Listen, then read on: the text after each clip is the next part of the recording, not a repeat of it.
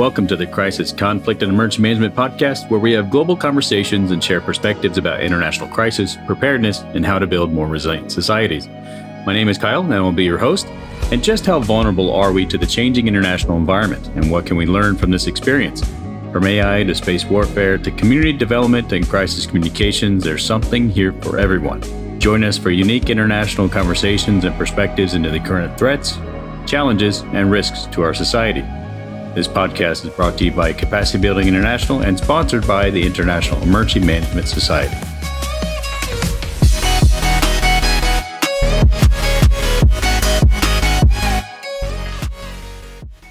Hi, everyone. Welcome back to the Crisis, Conflict, Emergency Management podcast with Kyle King. That's me. I'm the Managing Director of Capacity Building International.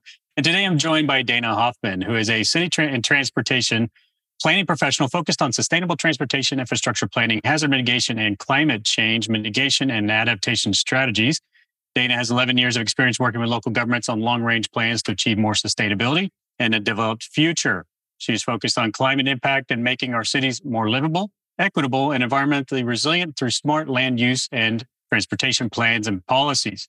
Dana leads the climate mitigation and adaptation related initiatives for the city of Denver, Department of Transportation Engineering, with a focus on transportation, while also supporting these efforts for other infrastructure projects overseen by the department. So, Dana, thanks for joining us today on the show. It's really great to have you here. Yeah, I'm glad to join. Thanks for inviting me. So, you're currently joining us from Australia. Yeah. So, good for you. Thanks for sort of staying up late and having a chat with us. No problem. Glad to be on. Now, I think one of the things that I wanted to talk about with you specifically in terms of transportation and, of course, and towards more sustainable cities and communities was really the struggle that I've seen happen, I think, specifically in a lot of European cities. And I'm just saying that because, I live in Europe. I'd love to get your sort of perspective on this, but there's been just so many sort of discussions, and they eventually turn political about sort of balancing transportation, sustainability, especially in large cities like Berlin, Amsterdam, other cities that want to really balance out community development, transportation needs and requirements, and eventually overall sustainability of their communities. And so I wanted to bring you on the show and just sort of hear some of the perspectives about what you do in your day-to-day work and some of the challenges that you see in your field. And, where are we progressing and where are we going and how do we get there? And I thought we'd just sort of start with that. So what is it like for you in your sort of day-to-day work that you're doing, and what are the topics you're dealing with? Yeah, I mean, that is a big tension, right? All of the balancing act of our roadways and how we use them for many, many different purposes. So historically, I've been working with the city of Denver for about 5 years now. I just changed roles to be really more climate focused, which I'm excited about. But I actually spent the last 4+ years really working on bike and pedestrian related projects. The city has a pretty aggressive goal. I think over the last 5 years, we installed 125 miles of new bike facilities. So we're not really on the same level as some of those European cities that you're talking about, but that same tension has been happening where we're really trying to bring more bicycle infrastructure, better pedestrian infrastructure, and then working with our transit agency too, into a city that historically is kind of a cow town, right? Big trucks, people driving everywhere. We have a pretty strong bike culture as well. So that's all in that space. And we have a strong environmental ethic. One of the reasons I have my new role is that City of Denver opted into a sales tax that's going to fund a climate protection fund.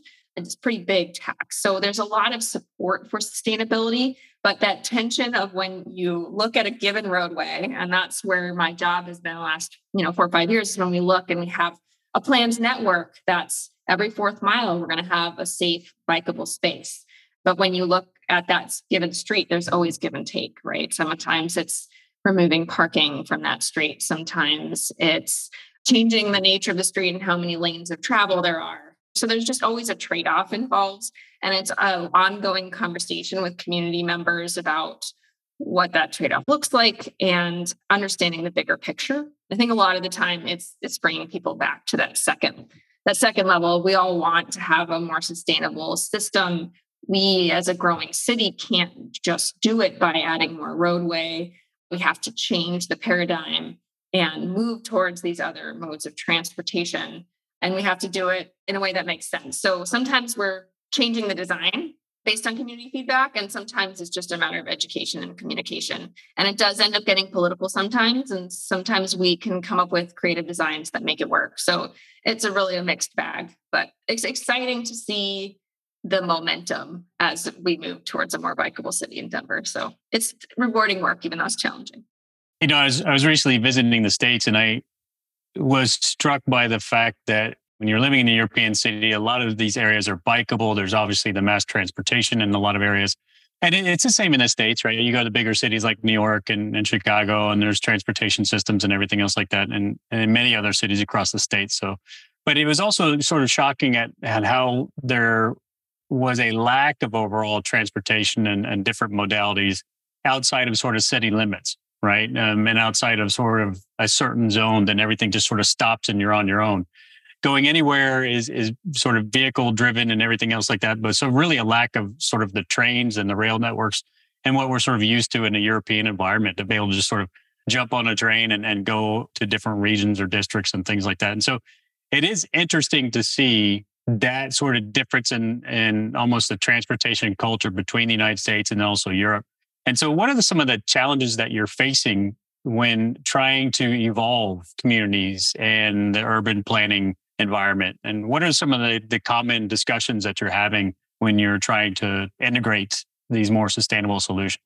Yeah, I think there's sort of two big things that are challenges, right? One is the infrastructure itself. So when you think about Europe, Germany, Berlin's really old, right? What most of that infrastructure started in the, I don't even know, 900s, 1200s, where it goes back pretty far. When you look at a city like Denver, most of the development happened post 1960. So the car was already the big mode of transport by and large. So that means that we had bigger blocks, for instance, just the nature of the blocks and the nature of the development is different. The challenge of density as well. So that's part, and that bleeds into the cultural component, which is the second piece I want to talk about. But that we have low density housing and low density development, generally speaking, and transit specifically really does much better when you have higher density. And a lot of my career has been trying to bring together these two pieces that is sometimes obvious for people to understand, but sometimes not, that our land use decisions and our zoning decisions are just totally caught up in what the transportation network looks like and what different modes can be successful. So there's that challenge of shoehorning transit, bike, and ped into a system that was fully designed around the car. Sometimes that helps us in Denver, right? We have really big, wide streets. So sometimes the trade-off isn't as bad as it could be if you're in New York and there's already narrow streets and you're trying to fit 4 different modes on it. It's a different kind of challenge. But by and large, having a less dense city is a really big challenge to just make it viable. And that's part of it. And then there's American culture, which is, the American dream is that suburban home. The American dream is having your own truck and being able to go, having the freedom to go wherever you want, whenever you want.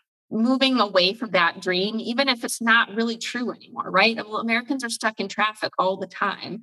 We lose economically so much money on it, and no one wants the air pollution impacts. So the dream's not real, but it's hard to move people away from that and to make sure that we're doing it also in an equitable way. That's another big challenge, is making sure we're thinking about investments and sustainability while also thinking about our equity communities that have been hurt in the past as we build new infrastructure. So a lot of challenges, I suppose. Yeah, I think that's a great point. I think culturally, I think being from a larger state myself, like Texas, it's like you have this innate desire to have freedom to go everywhere. And that's going to remain. And I think that's not going to change. But there is sort of the realization, like you're saying, everybody hates traffic, right? So is there just a better way to get around this? Or do you want to continue to spend, I don't know how many weeks they say we spend in traffic every year, but the time just accumulates. And so it just becomes smarter about sort of how we design the way we interact with the environment around us. And it works to a large extent. And the density thing, I think, is a great argument in terms of shifting your thinking. You can still have that low density aspect in your car and things like that if you want to live outside. But the closer you get to the city, then there's obviously different ways to sort of address these issues and deal with population movements and everything else within these urban environments. The message for me is it's a different kind of freedom to be able to hop on a train and not worry about where you're going to park and not have to worry about traffic. Certainly, we've spent most of this trip I was telling you about in Asia and spending a lot of that time in Korea, which is all new infrastructure. They built out most of their transit system not that long ago, sort of 70s and 80s. But you can go to a national park with beautiful mountains that's 40 minutes outside Seoul. And you just hop on a bus and then you can do a one-way trail all the way to the other side of the mountain. You pick up a different bus and you head back in. And that sort of thing, especially for Denverites, they love their outdoor activities. If we can make those kinds of investments, I think that different kind of freedom message will be really helpful. But we have to actually change how we invest. And that can be really hard. It's sort of a change in paradigm, a change in how we think about things. And then when you add the layer of resiliency, making sure that all those investments include a resiliency component, it can be hard. It's just an expensive venture and a totally different way of thinking. And our department, departments of transportation aren't known for wanting to shift and be agile. They like to have certainty and know what works. So working with engineers around those sort of innovative, less clear, hasn't been done before types of projects can be a challenge. Yeah. And speaking of sort of engineers and getting the more technical side, I was recently on a panel talking about sort of military resilience. This was back in May. Maybe it's not recently, but sort of like May of last year. But some of the conversations that we were having is along the lines of, we're still working with technology that we've had for 30 years or something like that, And so we're still working with the best technology we have today. We're not innovating fast enough to be able to make any rapid changes. So we're still, even if we create something today, it's still going to be 30 years before it could be replaced, So we're still dealing with technology. And then you're sort of talking about top level technology for, say, defense and security applications and things like that. So, these tanks and aircraft and all these things like that will still be around for another 20 or 30 years, right? Because it's the technology we have today. So there's this argument out there and a perspective of like, we're doing the best with what we have today. So how do we sort of address these challenges of like, we can only innovate so fast and get the technology in the field to be able to sort of develop the infrastructure, to develop the technology we need to be more sustainable. And especially, I think you're starting to get in that sort of climate and adaptation role as well. And that's a growing thing that we see across the international work that we do is climate security is a growing space as well. Yeah, it's interesting. I don't disagree with that argument. I don't know if you read the Bill Gates book, but he, in his recent climate book, he sort of lays out very scientifically like percentages that can get done within certain frameworks. And one of those is like, what can we do with existing technology and how much can we do, do we need to do by developing something new? A lot of the projects that we're doing, they really aren't new technology, right? Like we're building protected bicycle lanes and that's just a different form of concrete. Adding a bollard here in this space. So the design can be a little innovative, but a lot of the materials and stuff are pretty basic. And it's just a matter of changing the mode of practice and not doing it the way we used to do. And you can do that with a lot of these things. We can add better sidewalks.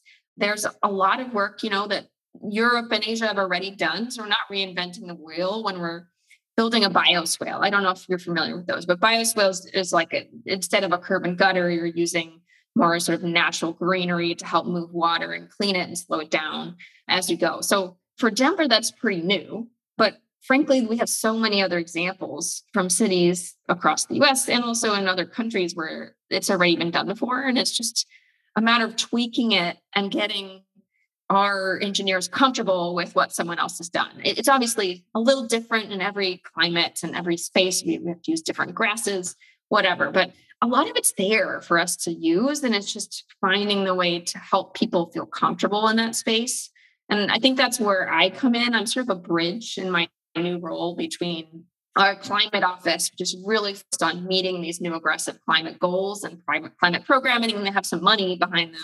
And our department, which is an implementing agency, and they say, look, this works and people could die if we don't do it right. So let's just keep doing what we've been doing. And hey, if it's an extra $400 million over budget, that's your fault.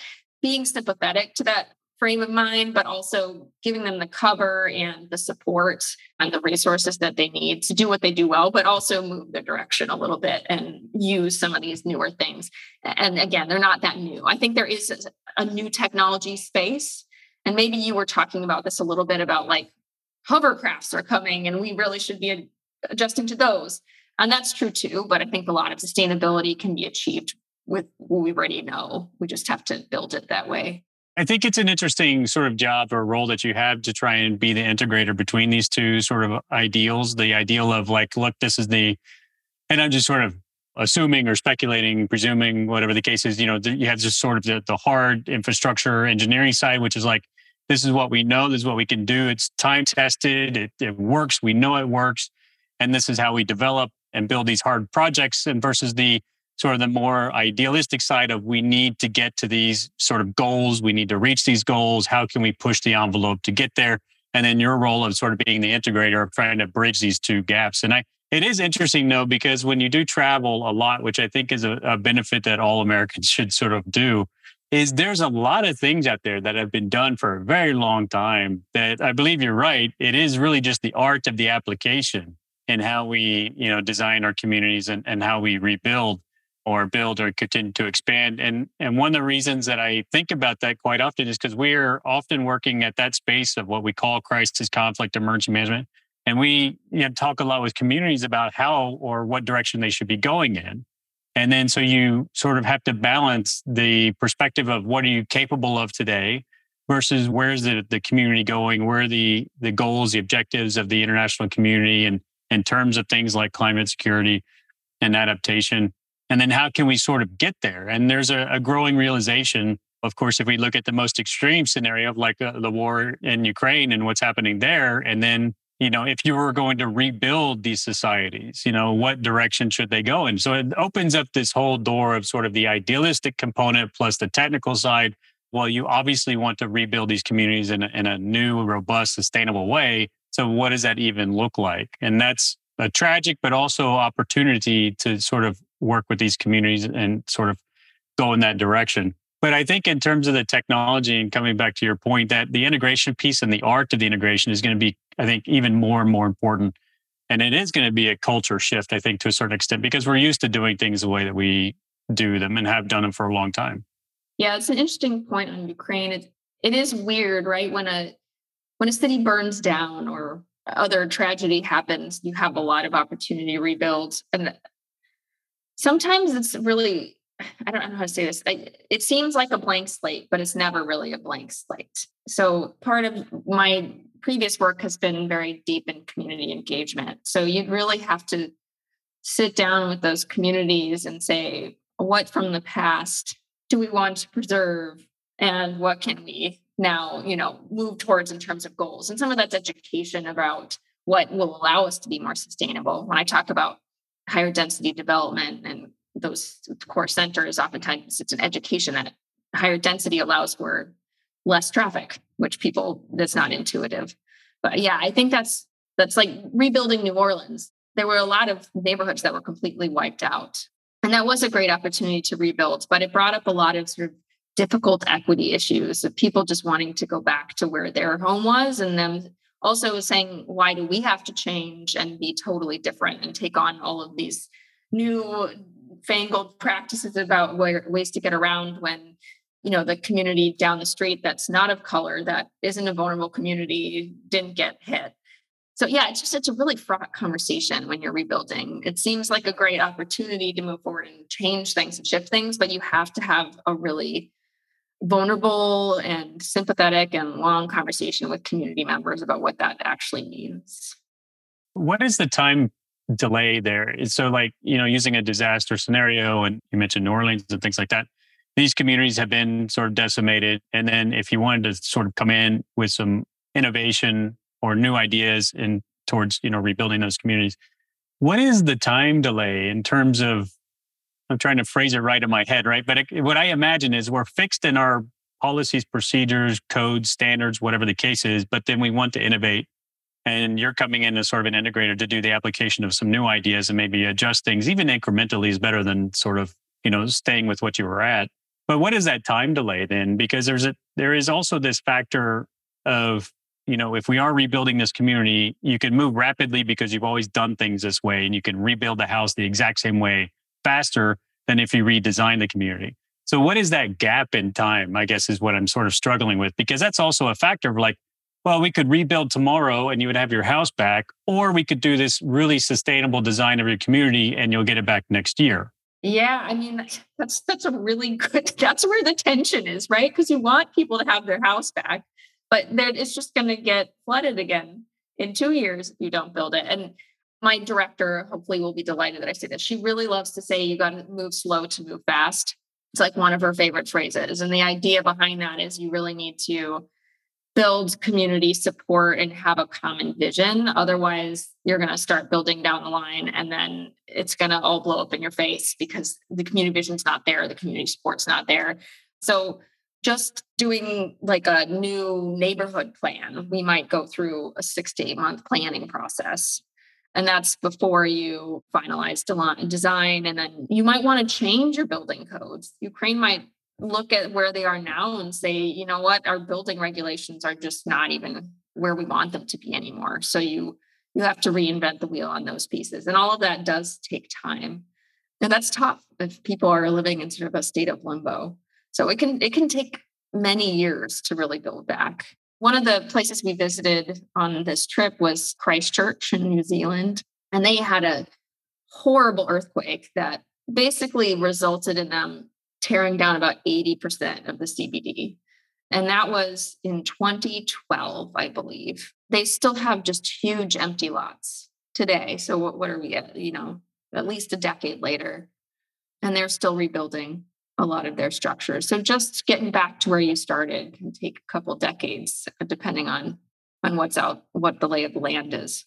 And we have that issue on the international space as well. If we come in with these higher level ideological sort of perspectives and recommendations, there's always going to be this gap between sort of what the nation is capable of and then sort of the institutional change required, the cultural change required.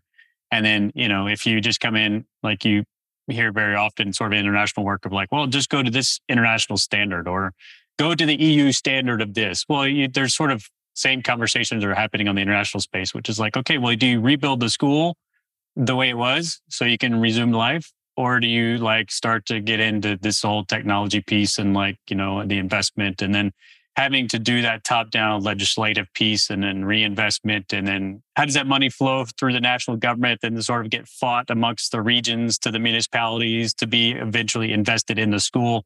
Or can you just rebuild it quickly? Yeah. And I think that prohibits a lot of change because it's overwhelming. And I recently had a conversation about, like, for example, the bunkers and bunker systems. Again, if we were using that Ukraine example, but more so if you look at like Finland and they have a very interesting design aspect within their communities of every building has a bunker underneath it. And so every apartment building, house, everything is regulated by their codes and standards to have a bunker underneath of it, which is a full bunker with like blast doors and air filtration and all sorts of stuff. And they learned that sort of post World War II. And so they, over 50, 60 years, they have integrated that as part of their society in this civil defense aspect. And they have a lot of it in Switzerland too. But the idea being, okay, well, if you wanted to institute that now, like in communities that don't have that, you're like, that's a lot of work.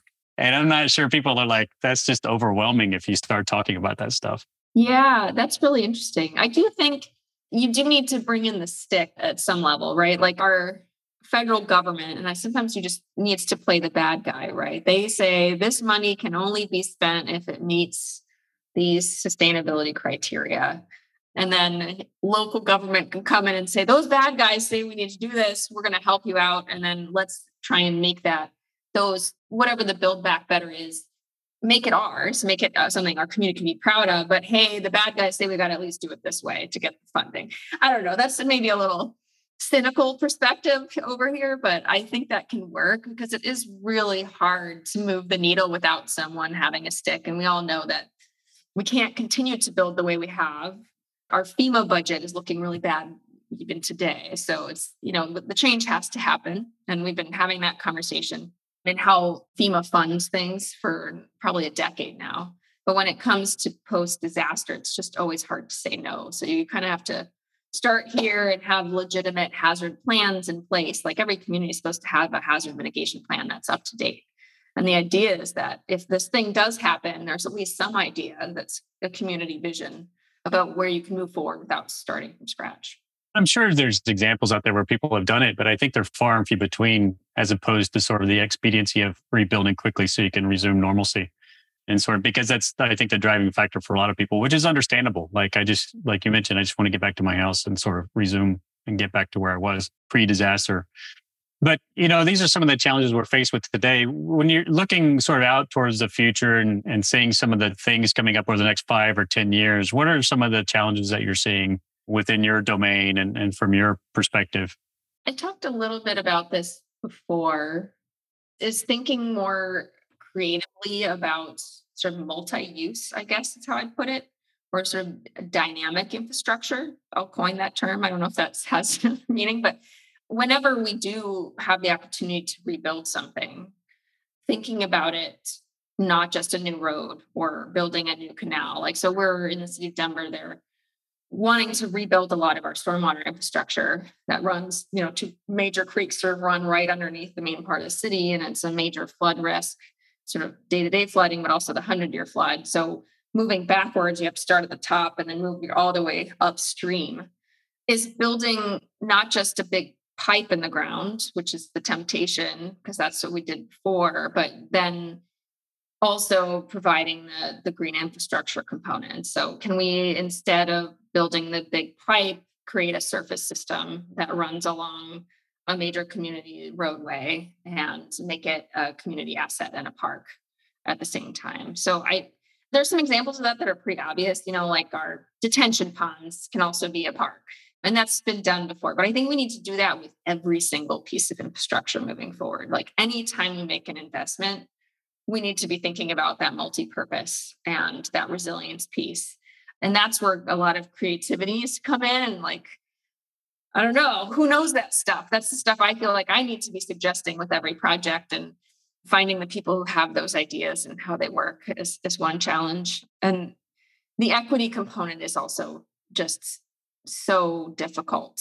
I guess this is my personal opinion, but we, as a planning profession, urban planners, probably one of our biggest errors of the last century was building a highway system in the United States that was meant to connect people. And then we built those highways right through communities. And usually they were communities of color, vulnerable communities, and they end up functioning, instead of connecting people, they're a big wall that divide those communities from economic viability and from their neighbors. So we now have $2 trillion infrastructure bill that got passed last year by the Biden administration. It's a big deal. It's probably the biggest investment since we built the highway system. But with all that money, I feel like there's the chance that we could make those kind of errors again. Sometimes that was unintentional. Sometimes it was very intentional about where they built those highways. But in making these new investments and racing forward towards what we think is more sustainable, I think sometimes we can make that same mistake of not listening to those communities and harming them more than helping them.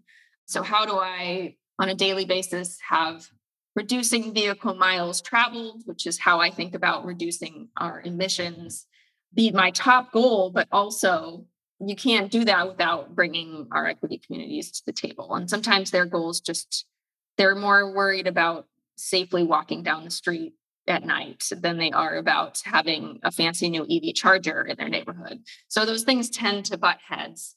So we really need to be thinking about them together and robustly. So I think that is a really big challenge for us as we spend all this new infrastructure money across the nation.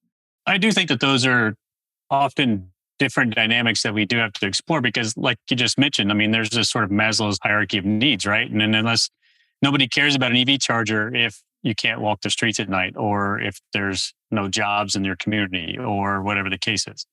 It is quite interesting on the one comment that you had about sort of having these professionals that are able to, or having this creative ability, whether that's through people or process or whatever it is, in terms of being able to determine the value added for each community across this, for example, pipeline that's going across multiple communities. So it's like, where is the value added for that? Can it be integrated? And is it sustainable? And I think that that's a very interesting point, because we often think in terms of this sort of end-to-end value add. So I'm pumping from here and it's being received there. That's the engineer's outlook. Yeah. You want this amount of volume at this location. Sure. just to clarify your point, is that something that is sort of coming up and growing as a space that people need to sort of really start exploring? Do you find that there's a sort of a knowledge gap in the profession with regards to that? Or is it a resource issue? Or is it just simply a cultural mindset thing? Like, where's the gap there that people could fill? I mean, is that even a profession? I guess would be a question. Like, are people actually just thinking about these things in that way? Yeah, no, I think it's actually all of the above, especially in the water, stormwater drainage space. We have a sort of green infrastructure team that was in infancy 4 years ago. And some of it, again, like I said, bioswales have been done everywhere. It's not a new technology, but how you integrate a bunch of different systems effectively and still achieve the end goals. There aren't that many professionals who are that good at that, right? We have the US Army Corps, which is really, really good at building really big dams, but they are less familiar with the ins and outs of every city's own sewer system and stormwater system. It actually varies a lot by city across the United States, not to mention, our smaller towns and how all of those operate. So I think, yeah, green infrastructure, it's not quite my area of expertise, but it comes up over and over again as really important. And it, of course, bleeds into other things, right? So if you can have a green infrastructure, then you're creating park space, and park space can allow you to have green canopy, and green canopy helps reduce the urban heat island. And then you can have more space for bicyclists to get where they want to go. So all of these things are connected, and those folks who can understand the technical side of drainage and infrastructure, which is pretty technical, but still have that vision of how all these things connect together, and greenery and what grows where and all of those things together. I think there aren't that many people who know that, the ins and outs of that very well. But yeah, some of it's also about money. It's some of the most expensive infrastructure that any given city can face. And some of it's culture. But I think that the need is there for more people to be working in that space. That's interesting. There you go. So a lot of people can go out and sort of develop that field and become experts and Yeah, please. develop a new career field. And it is a lot about money, but that's where I come back to our sort of reflect upon the sister cities concept that we have in the United States with many other cities that are internationally. And I don't know whose Denver's sister cities are, but basically, I mean, there's got to be other things that can be learned from other cities. And as you mentioned, sort of your travels and looking at how sustainability is approached in various different climates and cultures is really something that we can just take advantage of. And I think from my perspective, highly encourage we take this international view, because I have an expression, right or wrong, in my personal opinion, like there's no plagiarism in policy, right? I mean, if you have a good idea, just use it. Nobody's going to like come after you for it and say, oh, you stole our idea about greenery. Sincerest form of flattery, I think. Yeah, exactly. So I think that there's some good ideas out there that we should all approach and start taking a wider international view of some of this. And that is in our space, that means that we have to take a wider view on some of the recommendations that we provide internationally to communities that are rebuilding, because it's heavily adapted to sort of their culture and their environment. And you have to take sort of a snapshot of where they are today and where they want to go. And it's not always an application of like, here's a set of rule books, like go with this and here's your standards and start working in that direction. It is far more complicated than that, because it's just an incremental progress. It's like, can we just get one step better? Then that national government has to take over responsibility for moving the nation in that right strategy and where they want to go from there. And so I think that's something that has to sort of, it's just not an easy fix. It's not a quick fix. So that's something that is the biggest problem. I'm curious how much time you spend like connecting people. A lot of the time I feel like learning from other cities or nations comes down to trust in some ways, and like actually going there and meeting the people who are doing the innovation is really key. And that's where I sometimes wish I knew more international organizations were able to make those connections easily, so that you don't just find the rule book or the paper, but you can talk to the people and learn what their lesson learns were, and all that stuff. That kind of learning is really valuable, even though it may just be the same information that's in a report somewhere.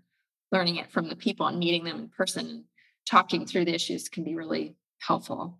It's extremely helpful. In some of our more recent work that we've done, it's invaluable to sort of, we've recently had a workshop in Poland and, had 40 something people there and had multiple discussions across multiple domains. But the idea is that at least I think, is that you have to be open to ideas, because I think one of the biggest problems that I've seen, at least in the international space, is people come over with sort of preconceived ideas and notions about how things should be done. And when they encounter like it doesn't have to be that way, it's such a cultural and sort of paradigm shift for a lot of people to understand that the way they've been doing it is not always the right way, or it doesn't have to be that way. It is technically correct in accordance with their laws and standards and things like that, but it doesn't mean it's the only way. And I think people have to sort of be very, very open and confident in understanding that there's just different ideas and the way to approach these different projects, whatever, sustainability or just infrastructure and things like that. Because just the general idea is like, well, that would never work in our community. Generally comes up quite a bit. Yeah. Some of that comes down to PR and framing, but there are certain communities that you never want to mention. In Colorado, no one says, this is not New York. This isn't Paris. Doesn't matter what the idea is. Exactly. If it's not New York, don't mention New York. Yeah, you have to frame things certain ways. But yeah, creating that openness is really important. It's either that or you get people who are very good, like you're saying, just that can fill this sort of knowledge space. And then they go out and they collect these ideas and then apply that same knowledge to a Denver scenario. Yeah. And then so they just say, well, that's a great idea. And then they just never, they're never sort of aware of the fact that it is a New York idea. Yeah. So this has been an interesting sort of conversation, a little bit more sort of larger, theoretical, and sort of strategic than what I originally thought we would be talking about, sort of the more technical stuff. But I think it's helpful to understand the challenges because those are really the issues that we're going to be facing if we do want to implement any type of new plans, designs, or community development coming up in the future. It's all going to be about the people and perspectives and culture that we have to shift. And I think we do have to recognize like there's a lot of perspectives out there and they're not too far separated from each other and they're not always wrong. And so we have to learn from others and what other communities are doing. And I see it in Europe quite a bit. I mean, if anybody ever goes to Amsterdam, I mean, you'll just get assaulted by bicycles. They're everywhere. You can't drive a car anywhere.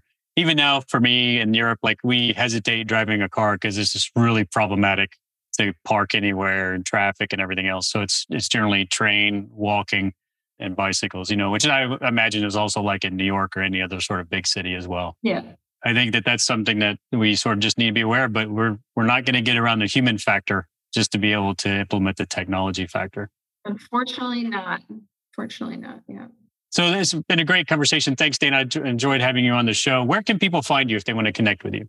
Well, I'm not a huge social media person, but I am on LinkedIn. I think I sent you my LinkedIn information, and I'm happy to share my email too, if you like. So dana.hoffman. Yeah, we'll definitely include your LinkedIn on the show notes so people can just connect with you that way.